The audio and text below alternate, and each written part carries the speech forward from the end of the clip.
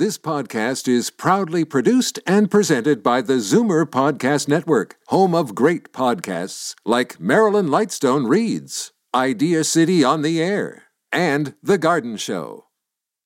You're listening to an exclusive podcast of Fight Back on Zoomer Radio, heard weekdays from noon to 1.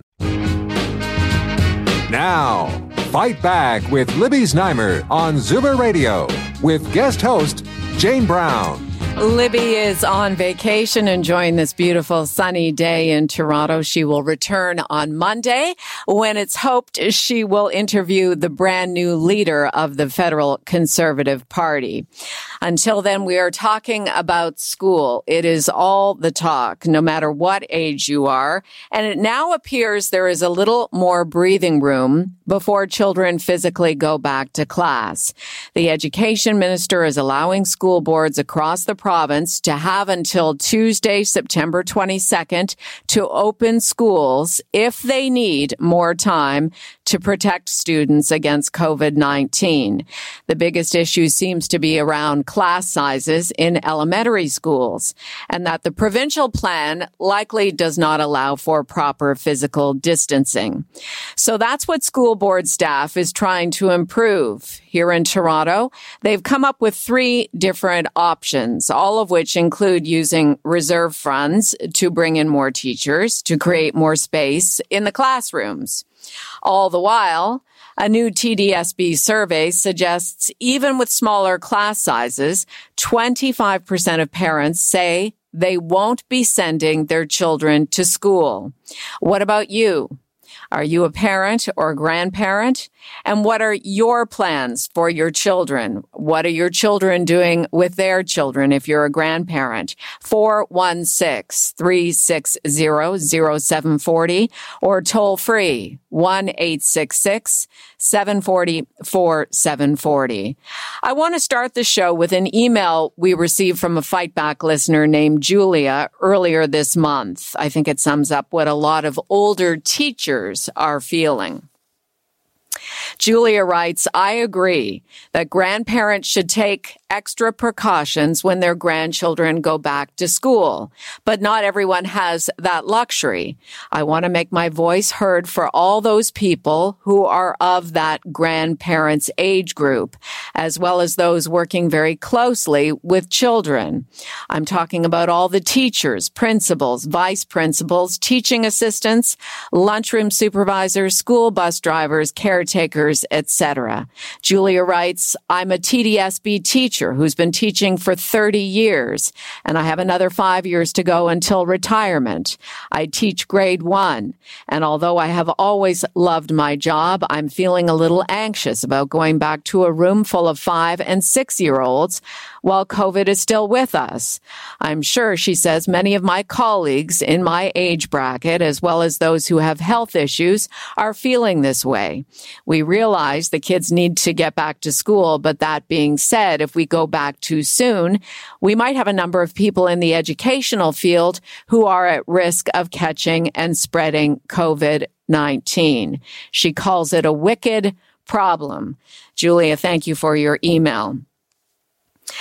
Maybe this resonates with you if you are of an older generation, if you work in the school system, if you are a parent, an older parent, or an older grandparent, or you have grandparents living in your home.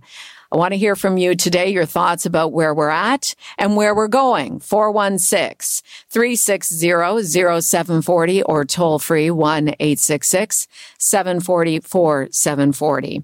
Joining us first to talk about school from a grandparent's point of view, parenting and grandparenting expert and award-winning author of 6 books, Kathy Buckworth. Hi, Kathy. Welcome. Thanks, Jane. Now, you're a young grandmother. And yeah, I am. And I have a young, I'll just qualify. I have a young grandson who's only 9 months. Yeah. And I know you're healthy and active, but does the message in that email resonate with you at all?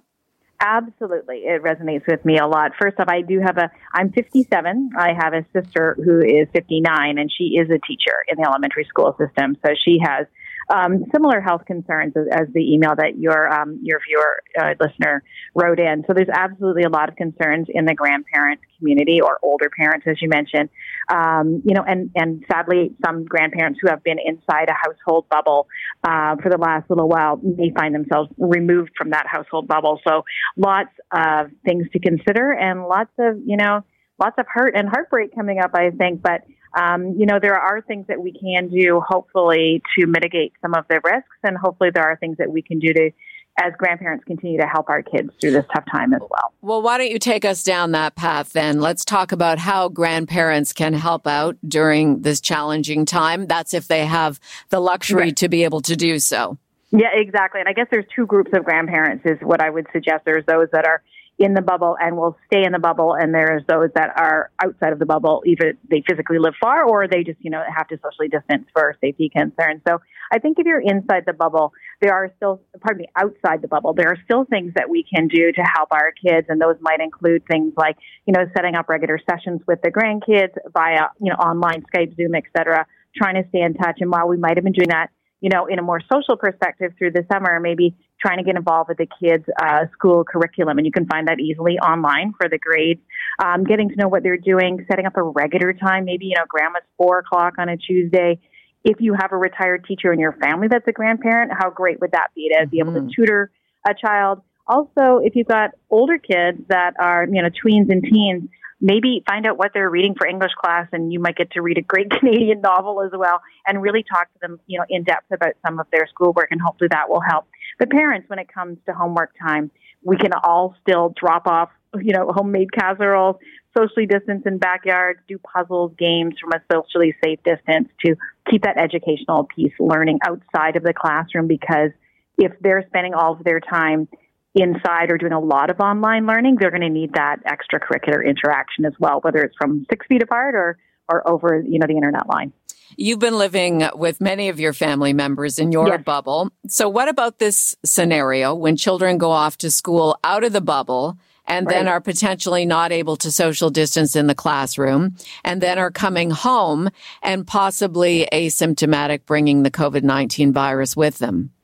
I think that's when we have to decide, each family has to decide what is acceptable to them in terms of, underlying health conditions, in terms of safety, in terms of, do the grandparents live in the home? Can you be separate? How long do you have to be separate? Is it sustainable? And making those kinds of decisions. And I know that those factors will also drive some parents' decisions as to whether they send their children into the classroom if they do live, with their own parents or the grandparents are inside the home. So, all of those things have to be considered. If the kids are online learning and the grandparents are inside the bubble, there are still things, I think, besides just being there to help, extra things that grandparents could do. I really would like the idea of grandparents taking their kids out to field trips, because those will not exist in the school system in September or maybe for a while. And a lot of the places kids would go to are actually open safely, museums, et cetera. And you can even do that if you're not able to take them yourself personally. Maybe you can, fund the family to do that, treat them to that sort of thing, or do the research for the parents in terms of where can the parents take them to get that extracurricular sort of education. There's so many different factors, and I know so many different grandparents and parents are wading through the decisions they have to make. So I'm glad to hear, hopefully we get a 2-week extension in terms of how we're going to wade through that part before the kids potentially hit the classroom. So that is welcome news for you to hear that there's another 2 weeks to consider more safety precautions around the reopenings. I do think that's a great move, actually. I will qualify that by saying my grandson is too young to be at school. He's 9 months. And my children, my youngest just finished grade 12 in June. So I find myself in the position of not having to make that decision, but certainly hear from a lot of moms, friends, parents, grandparents about the tough decisions that they're making. So I think if we can slow the time down a bit, that makes all kinds of rational sense to me. Kathy, what you're saying is resonating with our listeners. I do want to go to the phones, but I just want to ask you, for your older children, you have one who's graduated from grade 12. What does university or college life look like at your house? Right. So he's going into McMaster. He will be online because their residences are closed and all of his business school courses are online. And I have a fourth-year daughter, actually, also at McMaster. She has been living out in Hamilton. She will be doing that online from here, except for, I think, 1 or 2 labs she has to go into for multimedia. So, yeah, I thought I was going to be an empty nester, Jane, in September.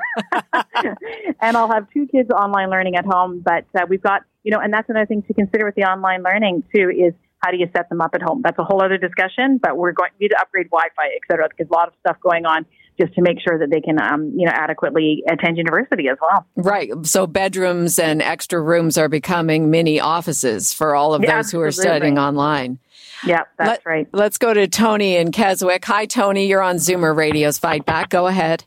Good day. McMaster is a good place to go. I spent some time with the Ticats out there, and Mac was a great school, so your kid's going to be lucky going there. But my nephew's a teacher, and his wife's a teacher, and they don't feel like they've got all their eggs in one basket, the school board, when they say this about going back. Is how do you relate to the kids who aren't going to go straight home after school, end up going hanging out with people? And then, and my nephew's wife is pregnant. They got a 2.5-year-old kid, plus she's pregnant, 7 months pregnant. And that's what he's worried about is sure, they're going to cover everything at school, but how about they should be responsible for when these kids leave to go to school? There's nothing telling these kids, well, you go right home now or anything. How do you control them from hanging out with their buddies and maybe catching something? It's still not a bulletproof or even close to it. And they're asking these people to go out there and put their lives on the line. I don't know. Yeah, Tony, that's a great point. And when we get the TDSB chair on, Alexander Brown is joining us in a few minutes as well. I will ask him about what plans are for after-school care. Kathy, can you add anything, any guidance for that question? It's such a tough thing to talk about, but I think the best thing we can do for our kids right now is really to prepare them for that. So if they have been going to after-school programs or regularly, hanging out with buddies and things after school, we have to prepare them for the eventuality of coming, straight home as the world dictates right now, and maybe finding out things we can do on a schedule when they get home again, maybe schedule in those visits with grandparents or schedule in time for them, to interact online with their own friends, et cetera, get on the phone, because it is going to be a change for them for sure, especially older kids, tweens and teens who are used to having that freedom after school. That's going to be super realistic, though, you think? Like, these are kids now. Like, it's tough. Exactly. You see them partying. You see university kids partying in the beaches out, in Florida and whatnot, not really caring that much. But, we'll just think in their heads that, listen, you could kill somebody or something like that if you catch a disease and give it to somebody, like older or whatnot. And so, it's just, there's more questions and answers right now about Absolutely, this going back to school. Yeah, Tony, thank you. Thanks for calling in. Let's go to Leslie in Oshawa. Leslie, go ahead. Hi, good morning. How are you? Fine, thanks. Good. What's on your mind?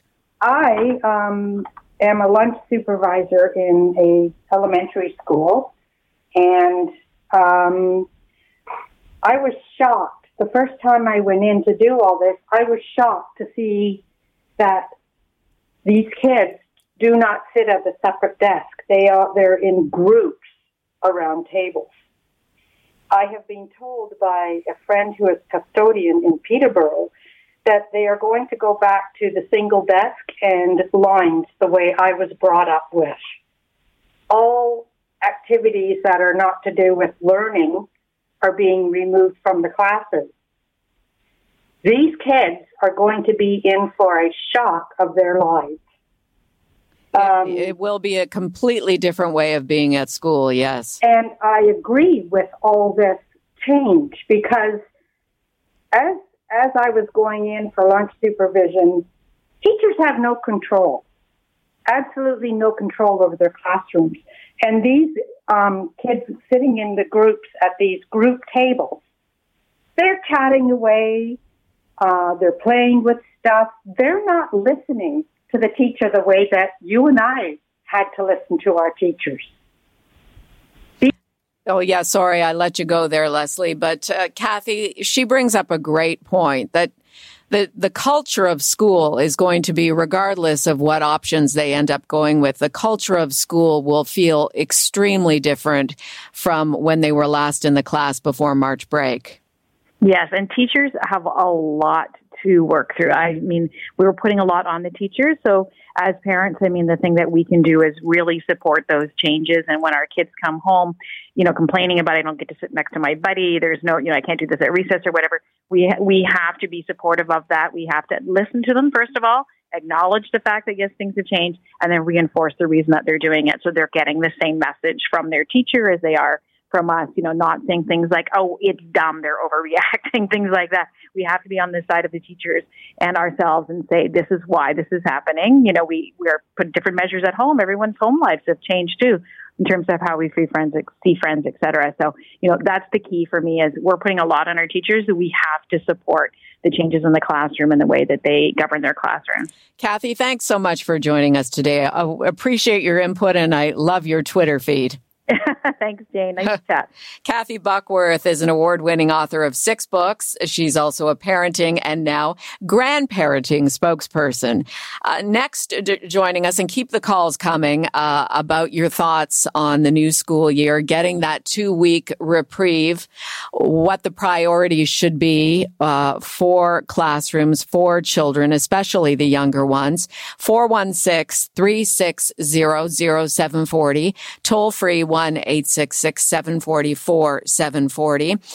Eloise Tan is on the line with us. She is the Research Program Director at People for Education. Thanks for making time for us, Eloise. No problem. Happy to be here. What are your thoughts on having a little more time to make smaller classrooms a priority by using reserve funds to bring in more teachers? I think having the staggered start was definitely necessary. And it would have been great if boards had known about this a little bit earlier, but they will work with what they have. It's not just great for the boards for their planning, but I think as parents, I'm a parent too, for parents and kids, the staggered school start is definitely helpful for us. And tell us about your children, what grades they're in, and whether they're going to go back. So I have 2 kids, 5 and 3, and my 5-year-old will be going into senior kindergarten in September. And my husband and I, we decided that we won't be sending him back to in-class learning in September. And, we had to, every parent wants the best for their kids, and every parent has to think about their own situation, what they're able to do, and what the risk factors are for them. And for us, we have, my mother is in our social bubble. She's over 70, so we have to think about that. We have other immunocompromised people in our family. I'm also really familiar with my son's school, and there's 1,000 people in his school. There's 30 people in his classes. I know the rooms fairly well, and there's not a lot of good ventilation in them. So we just weren't comfortable sending him back into that environment. What do you say to those parents of senior kindergarten students who are considering sending them back because they may need to send them back in terms of their own work, not having an older relative to look after the children? Is there some sort of comfort, or do you feel like this is being considered with this 2-week reprieve and trying to make for smaller class sizes, make for physical distancing? Yeah, I think we all hope that the 2-week reprieve will allow school boards the extra time they need to get the planning underway for smaller classrooms. I think for other families, I talk to lots of other parents that are who have kids in my son's class and in his school, and really it's what we're doing. I'm not saying that this is what every family should do. If you don't have immunocompromised people in your bubble, if you're not able to stay home with your kid, at a certain point it becomes a question of, is this really a choice? We're presented with the idea of all parents have a choice, but the reality is lots of parents don't have the choice to not send their kids to school. Mm-hmm. There's no childcare, they have to be working and can't stay at home and work, and also working from home and doing remote learning with your kid is not the same thing. You have, even at senior kindergarten, which I was really surprised to know about, there's a lot, you have to be there by their side. They don't even know how to navigate the computer. So, it's different from remote learning with a teenager. It's a really big investment from the parent to do remote learning. So there's lots of different considerations that every individual family has to take into account. It's Jane for Libby here on Zoomer Radio's Fight Back. I'm speaking with Eloise Tan, Research Program Director at People for Education, and going back to school during the COVID-19 pandemic. I know you want to get in on the conversation as well. 416-360-0740, toll free 1-866-740-4740. Let's go to Barry in North York. Barry, go ahead. Afternoon, Jane. How you doing? Oh, fine, thanks. What's on your mind? Well, just want to throw this idea out and see what people think. There's a number of parents that don't want to send their kids back to the classroom because of the size. So if they were to get money to cut it down to 15, here's an idea. Start a GoFundMe or a crowdfundMe page, because there are a lot of parents that are wanting this. And so if people give a little bit, before you know it, you've got enough. But I don't know how that would be distributed. Is that a possibility, you think? Well, you know what? Any idea that presents financial resources to the school system could be embraced, maybe in some sort of fundraising way. Eloise, could there be some sort of groundswell for fundraising in communities where there might be a little bit more money to help out individual public schools? Well, the caller brings up a really interesting point, and I think it is pointing to this. You know, we're seeing the rise of what people are calling pandemic pods. So, you know, some parents are looking to secure teachers for their own kids. But what the caller is suggesting is much more generous than that of thinking about supporting other school boards. It is, you know, we do see parents fundraising for their own schools all the time, and school boards do try to distribute that funding to other schools that might need it more than others. And it is I think it's a great idea. And I also think that public education is really the responsibility of the government to provide for us as citizens. So while I think it's wonderful that there is public support for public education, we really have to be aware of citizens of our rights. And our right is that all of our kids should have access to quality public education. And we really shouldn't be, as citizens, having to fundraise ourselves for these institutions. Let's get back to the logistics for just a minute. At the TDSB meeting last night, 3 possible options were presented by staff to the trustees to create more space in the classrooms, and in every option it includes using the money from the reserve fund. So basically, in a nutshell, option 1 would see the board use $6 million of the Ministry of Education and $3 million of funding repurposed from the TDSB's budget to add an additional 86 teachers. Options 2 and 3 consider dipping into either $29.5 million or $59 million in reserve funding to add even more teachers, 280 or 560 respectively. Do you have an opinion on these options, Eloise? You know, I was looking at the options, and really I think it's the school boards themselves that know what's best for them. And as the TDSB, the TDSB is the 4th largest school board in all of North America. So their needs are really specific to the huge amount of student population that they're serving. I think, without knowing the details of the 3 options, I think whatever is, on paper, a lot of things sound good, but is it feasible to get, let's say, 500 teachers trained? Like, you don't have to train the teachers because they're already qualified, but, get them up and running in those individual schools in time, even with the staggered school start. I think that would be my question, both as an education researcher and as a parent as well. It seems like a huge logistical feat to make that happen. Right. And then there's the whole element of whether the substitute teachers, some of them older, having had their careers, do they want to go into a school and teach during a pandemic? Yeah, and I think, with substitute teachers, with the occasional teachers, we know that their work is also taking them to many different buildings within 1 week. So it kind of, you might be solving one problem, so you're getting more teachers in, but then are you creating a new problem? So it seems like like with every solution, there's always another risk that we need to mitigate, and we have to figure out how to plan for that.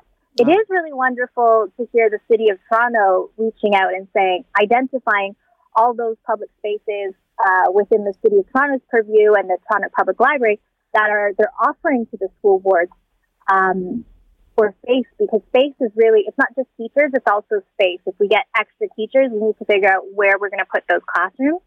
So seeing the City of Toronto being such a wonderful partner in this pandemic to the school boards is really the kind of thing that we want to be seeing more of. Yes, the city staff have identified dozens of spare rooms in municipal facilities that could be used by public schools this fall, as well as 9 library branches. So I'll ask Alexander Brown about that, the chair of the TDSB, when he comes on, whether they're going to take the city up on that very generous offer, as you mentioned. Let's get back to the phones here. Ron in Guelph, you're on Zoomer Radio. Yeah, Jane, thanks for taking my call. I mentioned this a couple of weeks ago, and Libby had never even thought of it when I mentioned I was a school bus driver and how that's going to impact it.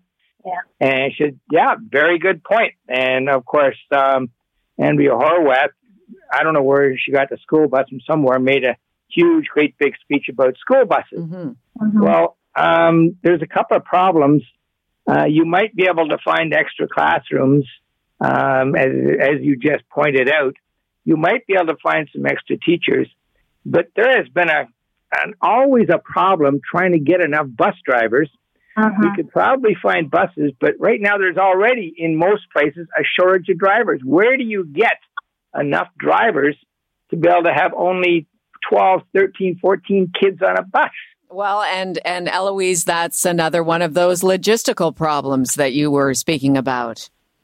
Yeah, and I think what Ron's bringing up is an excellent point, especially for rural communities. So when my son is in the TDSB, but when we think about the system, we have to think about we need to think about school boards all across the public province.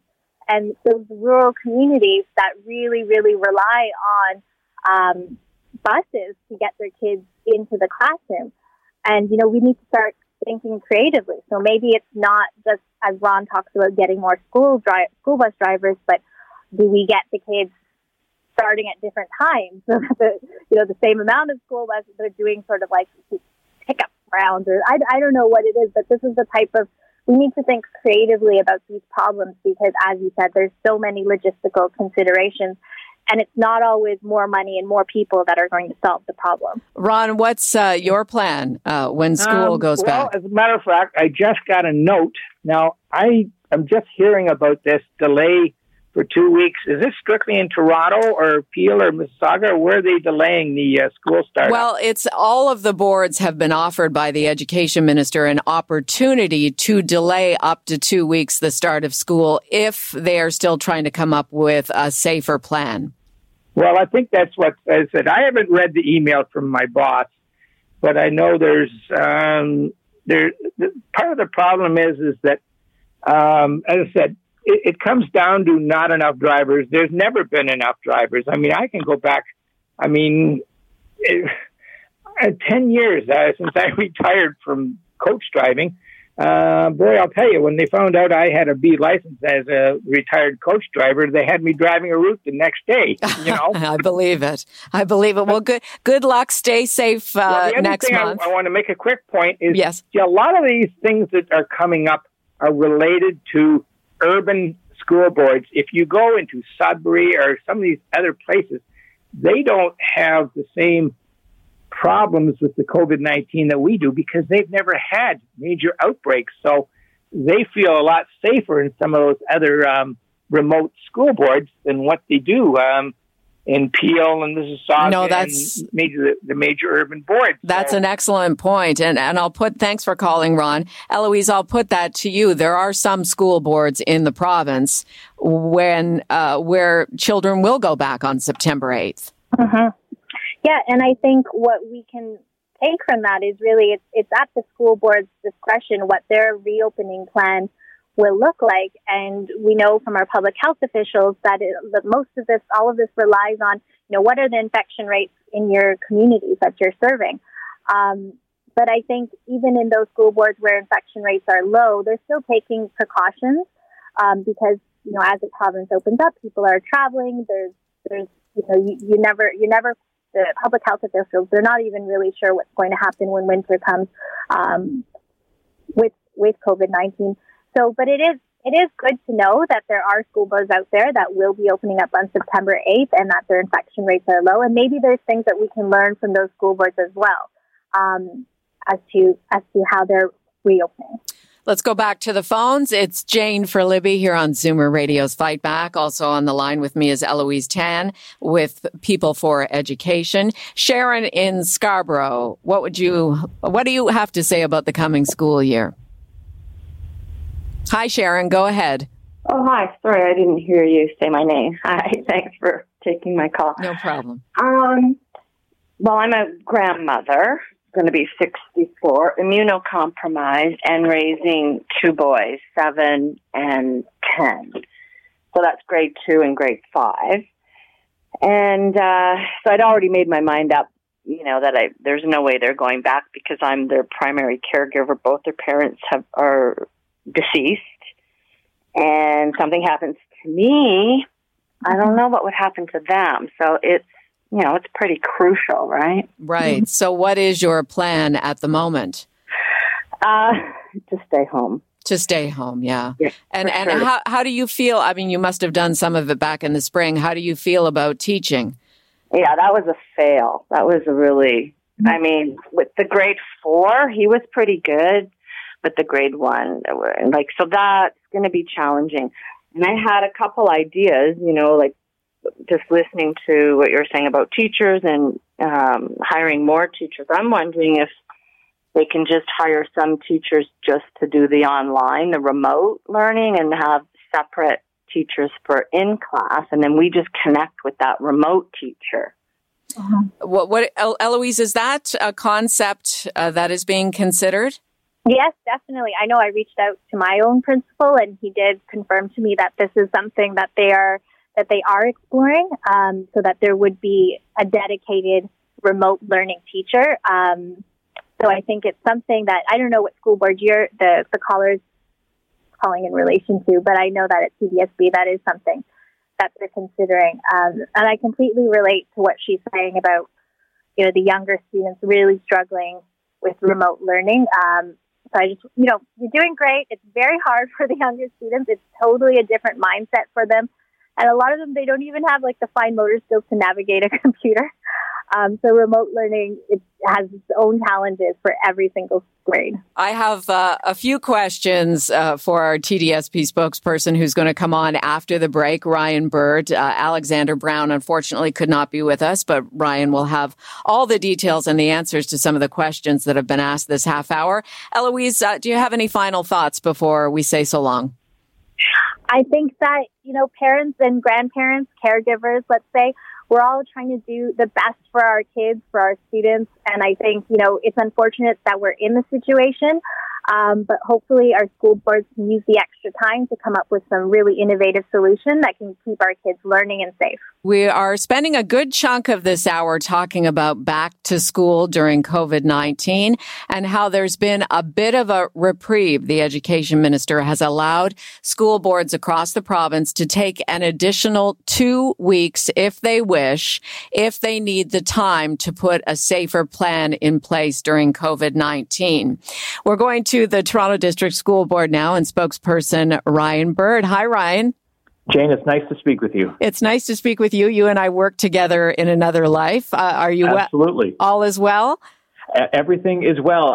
Obviously, like a lot of people in education right now, just very busy trying to prepare for the new school year. Now, when you and others at the TDSB received the news from Stephen Lecce about having more time, what were the thoughts?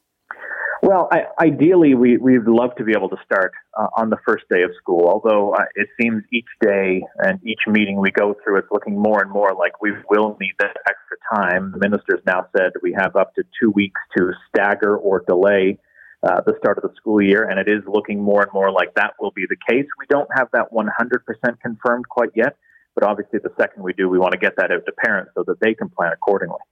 So it could be as long as September 22nd. Original date was September 8th. This is high schools and elementary schools. Why the high school? Why the high schools? It seems like the high school plan was, in essence, had a lot more spacing between students physically when they go to school.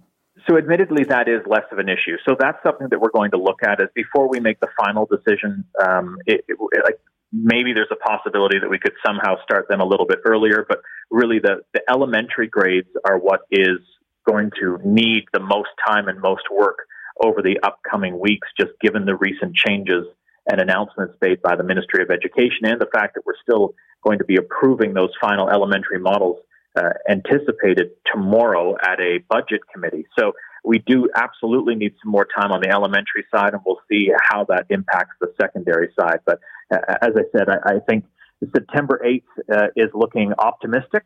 Obviously, we're still going to try to do everything we can to try to get everything up and running in time, but we'll have to wait and see how many students will in fact be returning to school and the elementary model that's confirmed tomorrow. Because if, for example, we have, if you have smaller class sizes, that means more classes, and more classes needs more space.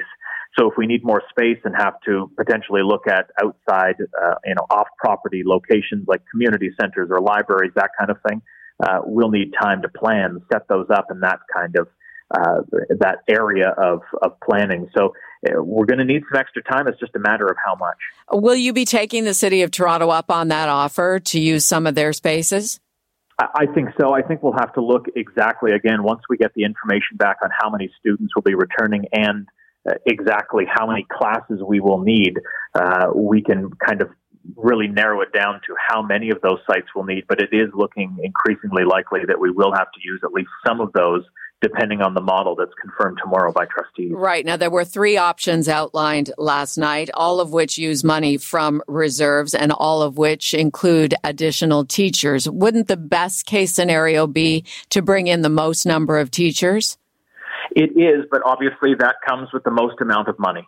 So this is the difficulty that trustees will face as they talk about this, because right now we have reserve funding, but it's not a rainy day fund, as some have described it. It's not millions of dollars just sitting there, not attached to anything. It's already attached to future obligations, many of which are really employee benefits. It's one of the city's largest employers of close to 40,000 people. You can imagine employee benefits cost millions of dollars. And by having this as part of our reserve fund, we can make sure that that's fully funded in the years ahead.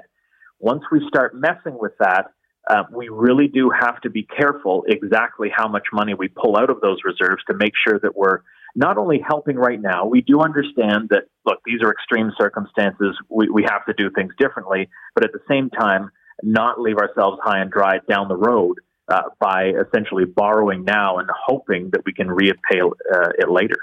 Ryan, we've had some questions in the first half of the show about some of the logistics around going back to school. One of our callers asked about after school care associated with the schools. What will that look like?